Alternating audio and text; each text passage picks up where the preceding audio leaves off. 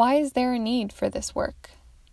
Simply put, social research and development, or social R&D for short, has caused harm in the past and has the potential to cause harm in the future.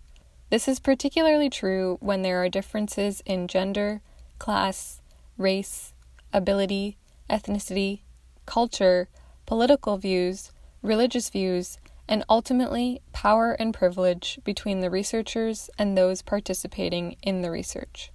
This is also true when social R&D is viewed as a process by which researchers extract knowledge from research participants, process it in isolation, and develop interventions or recommendations that may or may not have any meaningful value for the participants.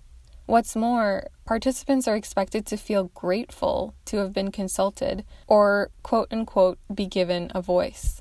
This extractive approach to R&D has resulted in broken trust between employees and employers, communities and research institutions, and a generalized mistrust towards R&D efforts as a whole.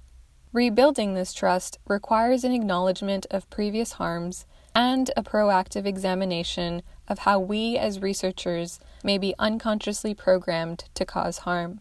Re-engaging also requires a brave space in which researchers and participants have the tools they need to protect themselves while working toward a mutually beneficial relationship that prioritizes genuine reciprocity over token honoraria. This toolkit aims to satisfy both of these needs.